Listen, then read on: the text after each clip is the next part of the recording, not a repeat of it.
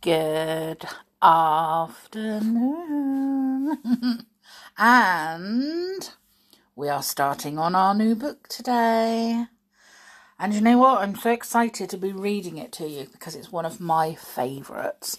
But I just hope that you all enjoy it because it's a little bit scary. But let's crack on with it.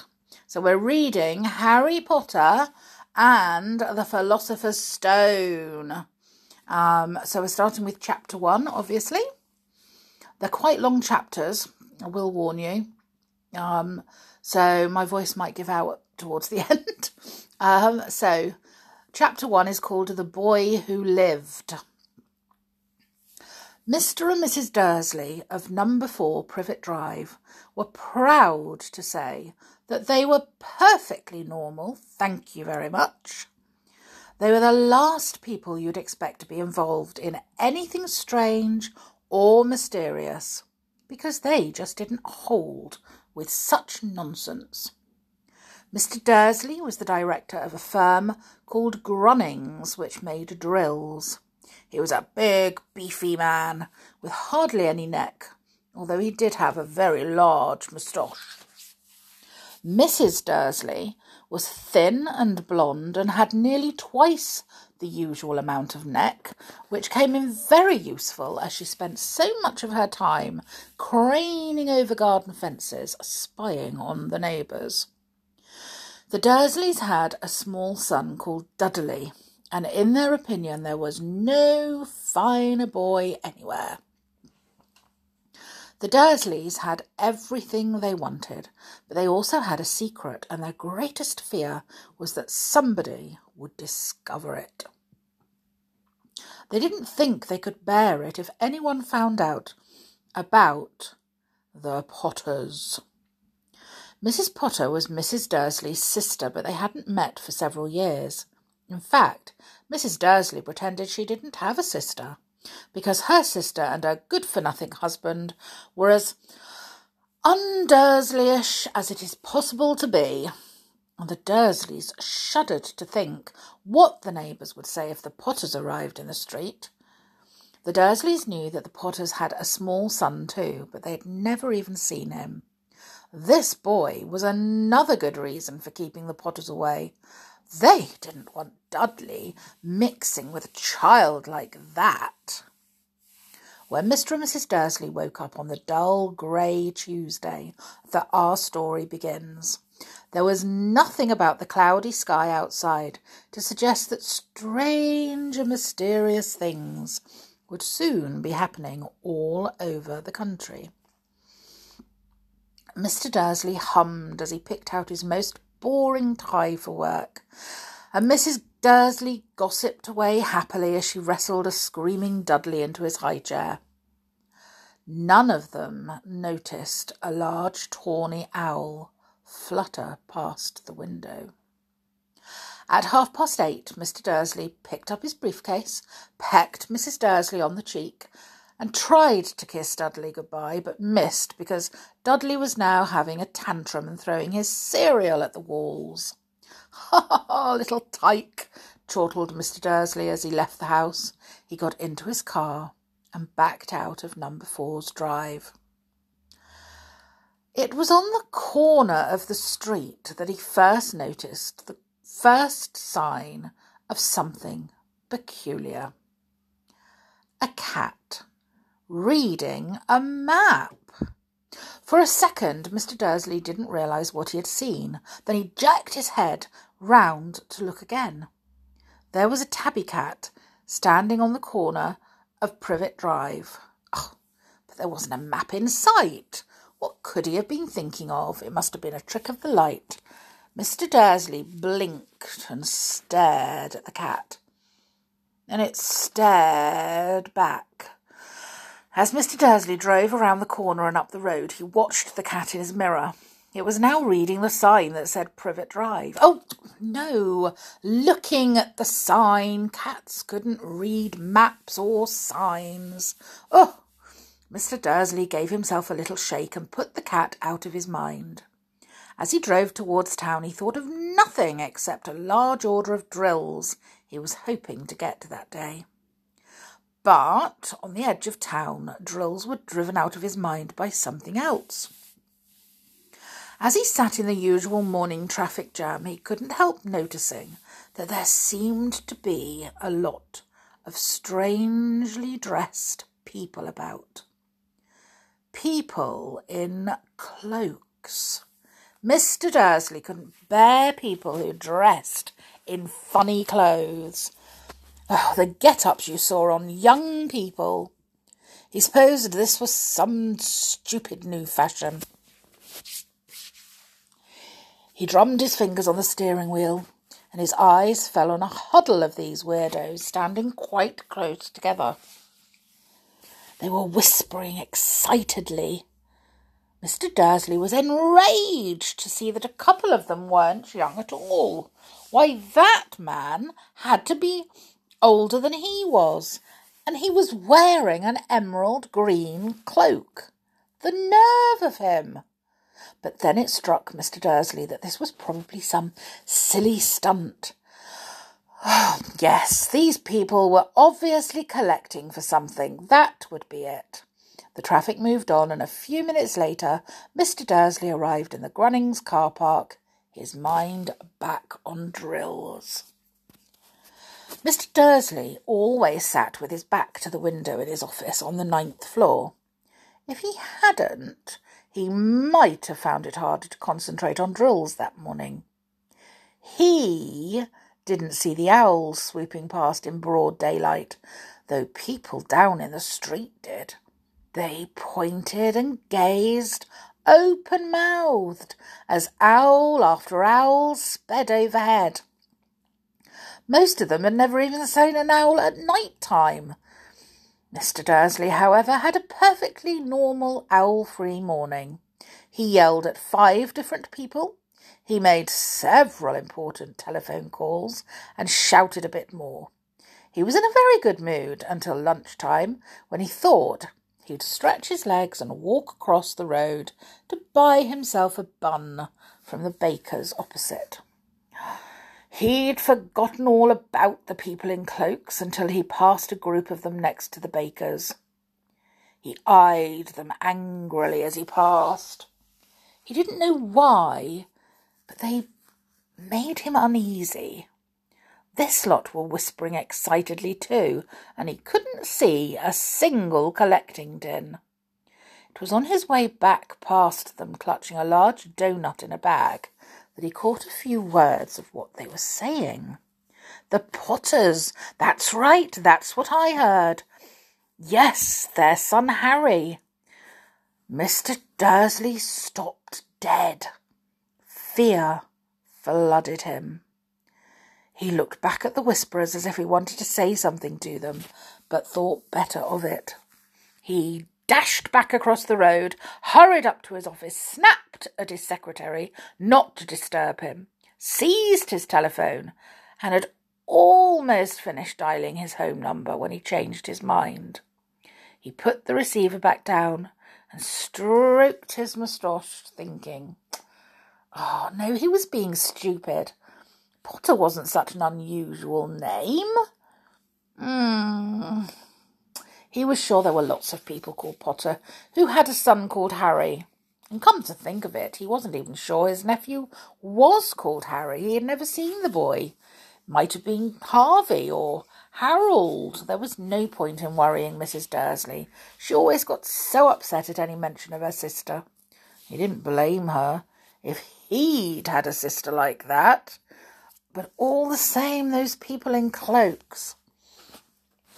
He found it a lot harder to concentrate on drills that afternoon, and when he left the building at 5 o'clock, he was still so worried that he walked straight into someone just outside the door. "Sorry," he grunted, as the tiny old man stumbled and almost fell. It was a few seconds before Mr. Dursley realised that the man was wearing a violet cloak. He didn't seem at all upset at being almost knocked to the ground.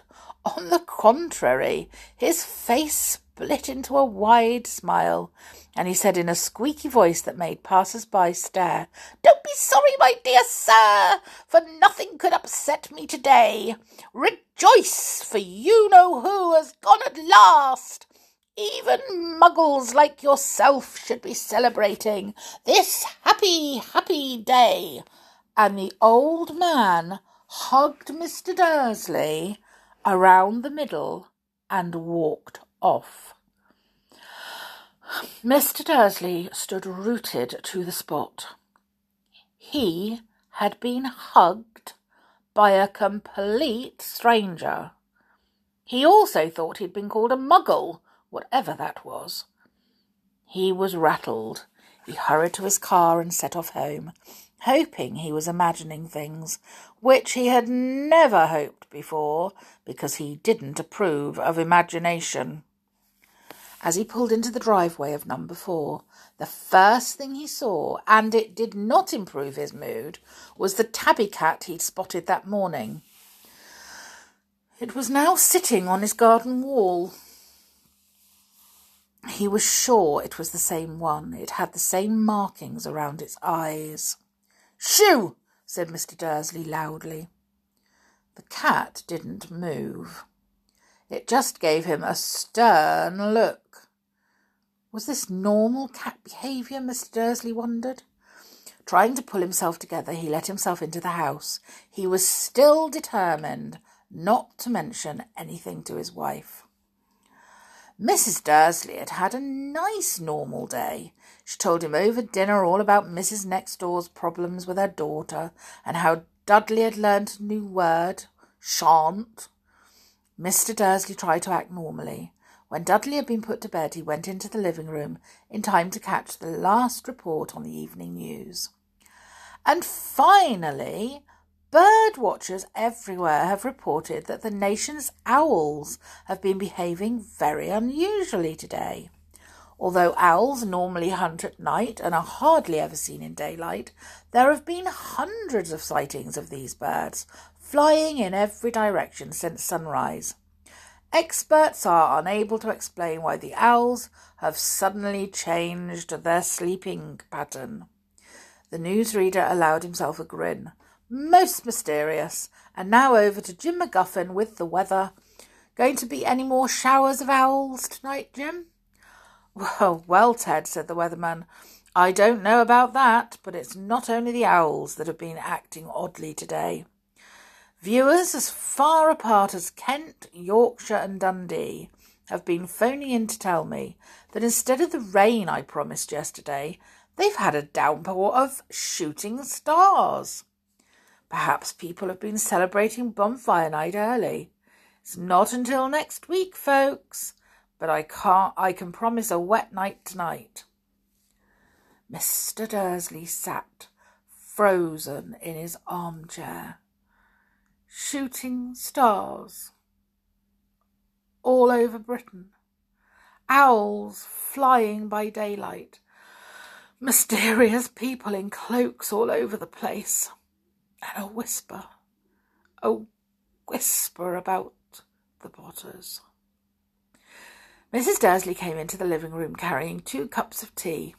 It was no good. He'd have to say something to her. He cleared his throat nervously. Petunia, dear, you haven't heard from your sister lately, have you? As he had expected, Mrs. Dursley looked shocked and angry. After all, they normally pretended she didn't have a sister. No, she said sharply. Why? No, funny stuff on the news, Mr. Dursley mumbled. Owls, shooting stars, and there were a lot of funny-looking people in town today. So, snapped Mrs. Dursley. Well, I just thought maybe it was something to do with, her lot. Mrs. Dursley sipped her tea through pursed lips. Mr. Dursley wondered whether he dared tell her he'd heard the name Potter. He decided he didn't dare. Instead, he said, as casually as he could, their son, he'd be about Dudley's age now, wouldn't he? I suppose so, said Mrs. Dursley stiffly. What's his name again? Howard, isn't it? Harry. Nasty common name, if you ask me. Oh, yes, said Mr. Dursley, his heart sinking horribly. Yes, I quite agree. He didn't say another word on the subject as they went upstairs to bed. While Mrs. Dursley was in the bathroom, Mr. Dursley crept to the bedroom window and peered down into the front garden. The cat was still there. It was staring down Privet Drive as though it was waiting for something. Was he imagining things? Could all this have anything to do with the Potters? If it did, if it got out that they were related to a pair of oh dear. Well, he didn't like to think he could bear it. The Dursleys got into bed. Mrs. Dursley fell asleep quickly, but Mr. Dursley lay awake, turning it all over in his mind. At last, comforting thought, before he fell asleep, was that even if the Potters were involved, there was no reason for them to come near him and Mrs. Dursley. The Potters knew very well what he and Petunia thought about them and their kind. He couldn't see how he and Petunia could get mixed up in anything that might be going on. He yawned and turned over. Couldn't affect them.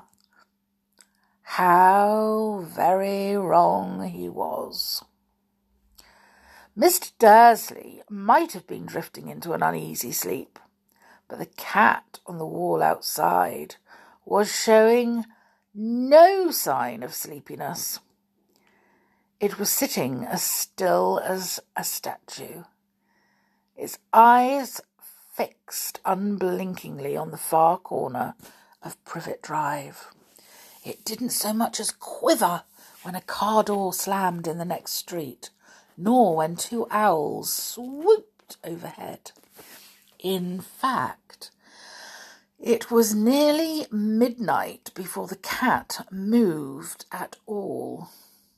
A man appeared on the corner the cat had been watching. Appeared so suddenly and silently, you'd have thought he'd just popped out of the ground. The cat's tail twitched.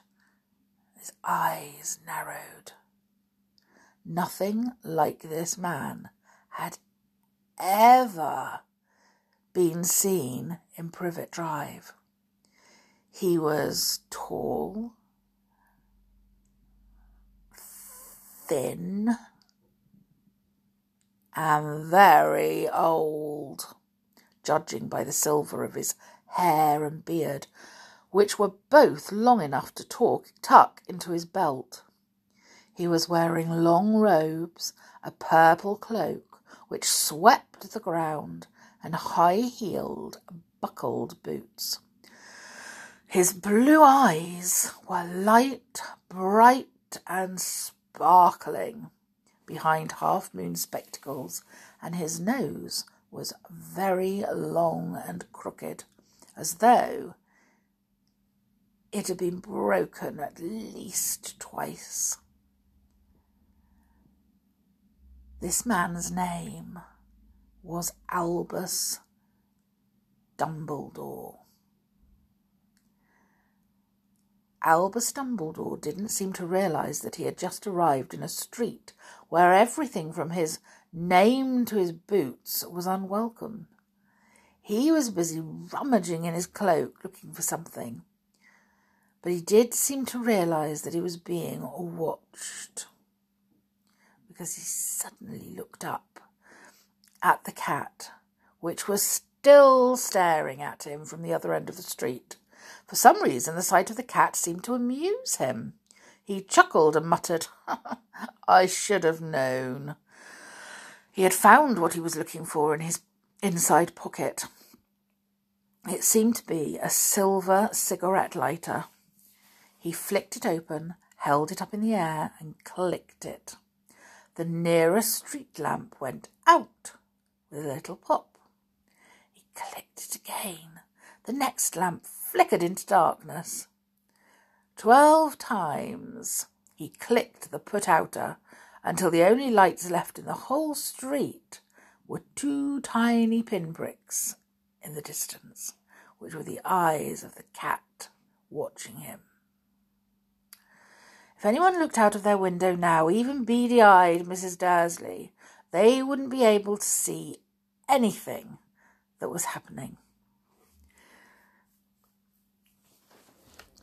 Dumbledore slipped the put-outer back inside his cloak and set off down the street towards number 4, where he sat down on the wall next to the cat.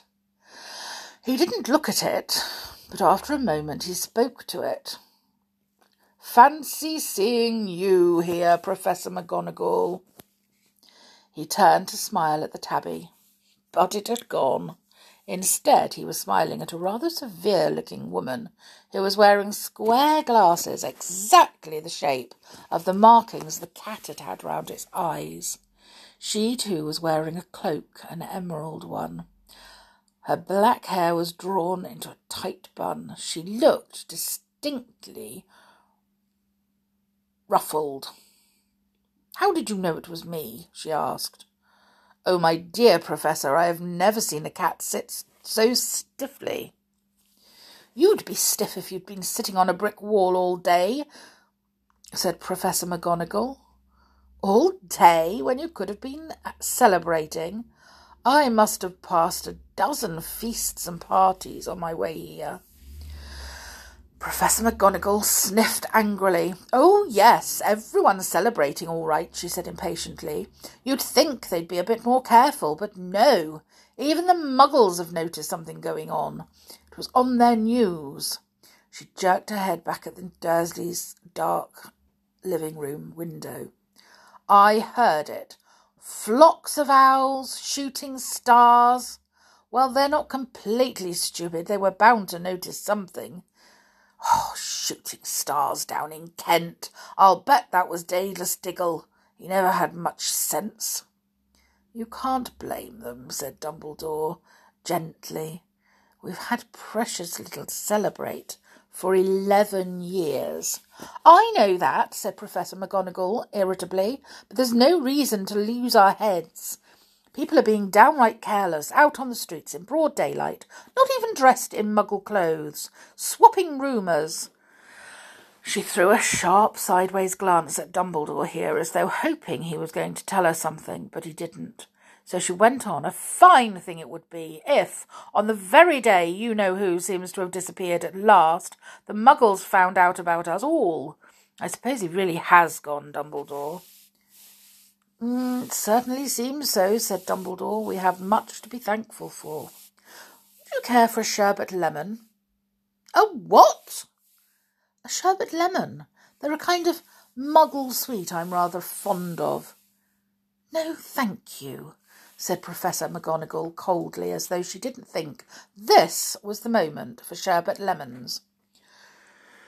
"As I say, even if you-know-who has gone—" "Oh, my dear Professor, surely a sensible person like yourself can call him by his name. All this you-know-who nonsense. For 11 years I've been trying to persuade people to call him by his proper name. Voldemort." Professor McGonagall flinched, but Dumbledore, who was unsticking 2 sherbet lemons, seemed not to notice. "All gets so confusing if we keep saying you-know-who. I have never seen any reason to be frightened of saying Voldemort's name." "I know you haven't," said Professor McGonagall, sounding half exasperated, half admiring. "But you're different. Everyone knows you're the only one who— oh, you know. All right. Voldemort was frightened of." "You flatter me," said Dumbledore calmly. "Voldemort had powers I will never have." "Only because you're too, noble to use them." "It's lucky it's dark. I haven't blushed so much since Madame Pomfrey told me she liked my new earmuffs." Professor McGonagall shot a sharp look at Dumbledore and said, "The owls are nothing to do with the rumours that are flying around. You know what everyone's saying about why he's finally disappeared? About what family stopped him?" It seemed that Professor McGonagall had reached the point she was most anxious to discuss, the real reason she had been waiting on a cold, hard wall all day. For neither as a cat nor as a woman had she fixed Dumbledore with such a piercing stare as she did now.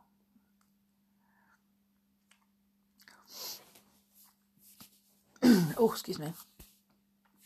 It was plain that whatever everyone was saying, she was not going to believe it until Dumbledore told her it was true. Dumbledore, however, was choosing another sherbet lemon and did not answer. "What they're saying," she pressed on, "is that last night Voldemort turned up in Godric's Hollow. He went to find the Potters. The rumour is that Lily and James Potter that they're dead." Dumbledore bowed his head. Professor McGonagall gasped. "Lily and James? I can't believe it. I don't want to believe it. Oh, Albus." Dumbledore reached out and patted her on the shoulder. I know, he said heavily. Professor McGonagall's voice trembled as she went on. "That's not all. They're saying he tried to kill the Potter's son, Harry, but he couldn't. He couldn't kill that little boy. No one knows why or how, but they're saying that when he couldn't kill Harry Potter, Voldemort's power somehow broke, and that's why he's gone." Dumbledore nodded glumly. It's true," faltered Professor McGonagall. "After all he's done, all the people he's killed, he couldn't kill a little boy. It just sounds astounding, of all the things to stop him. But how in the name of heaven did Harry survive?" "We can only guess," said Dumbledore. "We may never know." Professor McGonagall pulled out a lace handkerchief and dabbed at her eyes beneath her spectacles. Dumbledore gave a great sniff as he took a golden watch from his pocket and examined it. It was a very odd watch. It had 12 hands, but no numbers. Instead, little planets were moving around the edge. Must have made sense to Dumbledore, though, because he put it back in his pocket and said, "Hagrid's late. I suppose it was he who told you I'd be here, by the way." "Yes," said Professor McGonagall, "and I don't suppose you're going to tell me why you're here, of all places." "I've come to bring Harry to his aunt and uncle. They're the only family he has left now." "You don't mean... you can't mean the people who live here!" cried Professor McGonagall, jumping to her feet and pointing at number 4. "Dumbledore, you can't. I've been watching them all day. You couldn't find 2 people who are less like us. Oh, and they've got this son. I saw him kicking his mother all the way up the street, screaming for sweets. Oh, Harry Potter, come and live here." "It's the best place for him," said Dumbledore firmly. "His aunt and uncle will be able to explain everything to him when he's older. I've written them a letter." "A letter?" repeated Professor McGonagall, faintly, sitting back down on the wall. "Oh, really? Oh, Dumbledore, you think you can explain all this in a letter? These people will never understand him. He'll be famous, a legend. I wouldn't be surprised if today was known as Harry Potter Day in future. There will be books written about Harry. Every child in our world will know his name." "Exactly," said Dumbledore, looking very seriously over the top of his half-moon glasses. It would be enough to turn any boy's head. Famous before he can walk and talk. Famous for something he won't even remember. Can't you see how much better off he'll be growing up away from all that? Until he's ready to take it. Professor McGonagall opened her mouth, changed her mind, swallowed, and then said, Yes, you're right, of course. But how is the boy getting here? She eyed his cloak suddenly as though she thought he might be hiding Harry underneath it. Hagrid's bringing him. You think it wise to trust Hagrid with something as important as this? I would trust Hagrid with my life, said Dumbledore. I'm not saying his heart isn't in the right place, said Professor McGonagall grudgingly, but you can't pretend he's not careless. He does tend to... What was that? A low rumbling sound had broken the silence around them. It grew steadily louder as they looked up and down the street for some sign of a headlight. It swelled to a roar as they both looked up at the sky. And a huge motorbike fell out of the air and landed on the road in front of them. If the motorbike was huge, it was nothing to the man sitting astride it. He was almost twice as tall as a normal man, and at least 5 times as wide. He looked simply too big to be allowed, and so wild. Long tangles of bushy black hair and beard hid most of his face. He had hands the size of dustbin lids, and his feet in their leather boots were like baby dolphins. In his vast muscular arms he was holding a bundle of blankets. Hagrid, said Dumbledore, sounding relieved. At last. And where did you get that motorbike? Borrowed it, Professor Dumbledore, sir, said the giant, climbing carefully off the motorbike as he spoke. Young Sirius Black lent it me. I've got him, sir. No problems, were there? No, sir. House was almost destroyed, but I got him out all right before the muggles started swarming around. He fell asleep as we were flying over Bristol. Dumbledore and Professor McGonagall bent forward over the bundle of blankets. Inside, just visible, was a baby boy, fast asleep. Under a tuft of jet black hair over his forehead they could see a curiously shaped cut, like a bolt of lightning. Is that where? Whispered Professor McGonagall. Yes, said Dumbledore. He'll have that scar forever. Couldn't you do something about it, Dumbledore? Even if I could, I wouldn't. Scars can come in useful. I have one myself above my left knee, which is a perfect map of the London Underground. Well, give him here, Hagrid. We'd better get this over with. Dumbledore took Harry in his arms and turned towards the Dursleys' house.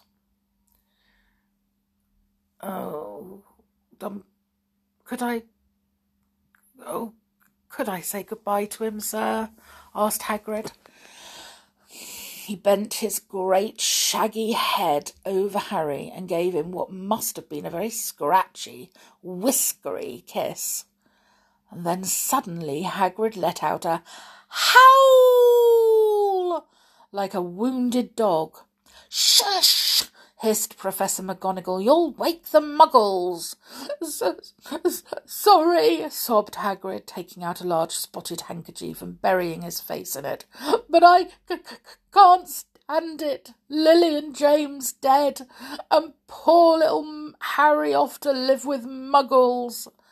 Yes, yes, it's all very sad, but get a grip on yourself, Hagrid, or we'll be found out, Professor McGonagall whispered, patting Hagrid gingerly on the arm as Dumbledore stepped over the low garden wall and walked to the front door. He laid Harry gently on the doorstep, took a letter out of his cloak, tucked it inside Harry's blankets, and then came back to the other two. For a full minute, the three of them stood and looked at the little bundle. Hagrid's shoulders shook. Professor McGonagall blinked furiously, and the twinkling light that usually shone from Dumbledore's eyes seemed to have gone out. Well, said Dumbledore finally, that's that. We've no business staying here. We might as well go and join the celebrations. Yeah, said Hagrid in a very muffled voice. I'd best get this bike away. Good night, Professor McGonagall. Professor Dumbledore, sir. Wiping his streaming eyes on his jacket sleeve, Hagrid swung himself onto the motorbike and kicked the engine into life. With a roar, it rose into the air and off into the night. I shall see you soon, I expect, Professor McGonagall, said Dumbledore, nodding to her. Professor McGonagall blew her nose in reply. Dumbledore turned and walked back down the street. On the corner he stopped and took out the silver put-outer. He clicked it once and 12 balls of light sped back to their street lamp so that Privet Drive glowed suddenly orange, and he could make out a tabby cat slinking round the corner at the other end of the street. He could just see the bundle of blankets on the step of number 4. Good luck, Harry, he murmured. He turned on his heel, and with a swish of his cloak, he was gone. A breeze ruffled the neat hedges of Privet Drive, which lay silent and tidy under the inky sky, the very last place you would expect astonishing things to happen. Harry Potter rolled over inside his blankets without waking up. One small hand closed on the letter beside him, and he slept on, not knowing he was special, not knowing he was famous, not knowing he would be woken in a few hours' time by Mrs. Dursley's scream as she opened the front door to put out the milk bottles, nor that he would spend the next few weeks being prodded and pinched by his cousin Dudley. He couldn't know that at this very moment people meeting in secret all over the country were holding up their glasses and saying in hushed voices, "To Harry Potter, the boy who lived." Well, we will read chapter 2 tomorrow. So it's getting exciting. I have to say I love this book. So I'm really, really happy that I'm reading it. However, it's very long chapters, so yeah, you will have to bear with me, I'm afraid. Anyway, we'll come back tomorrow for chapter 2. Until then, have a great day and take care and stay safe. Bye for now.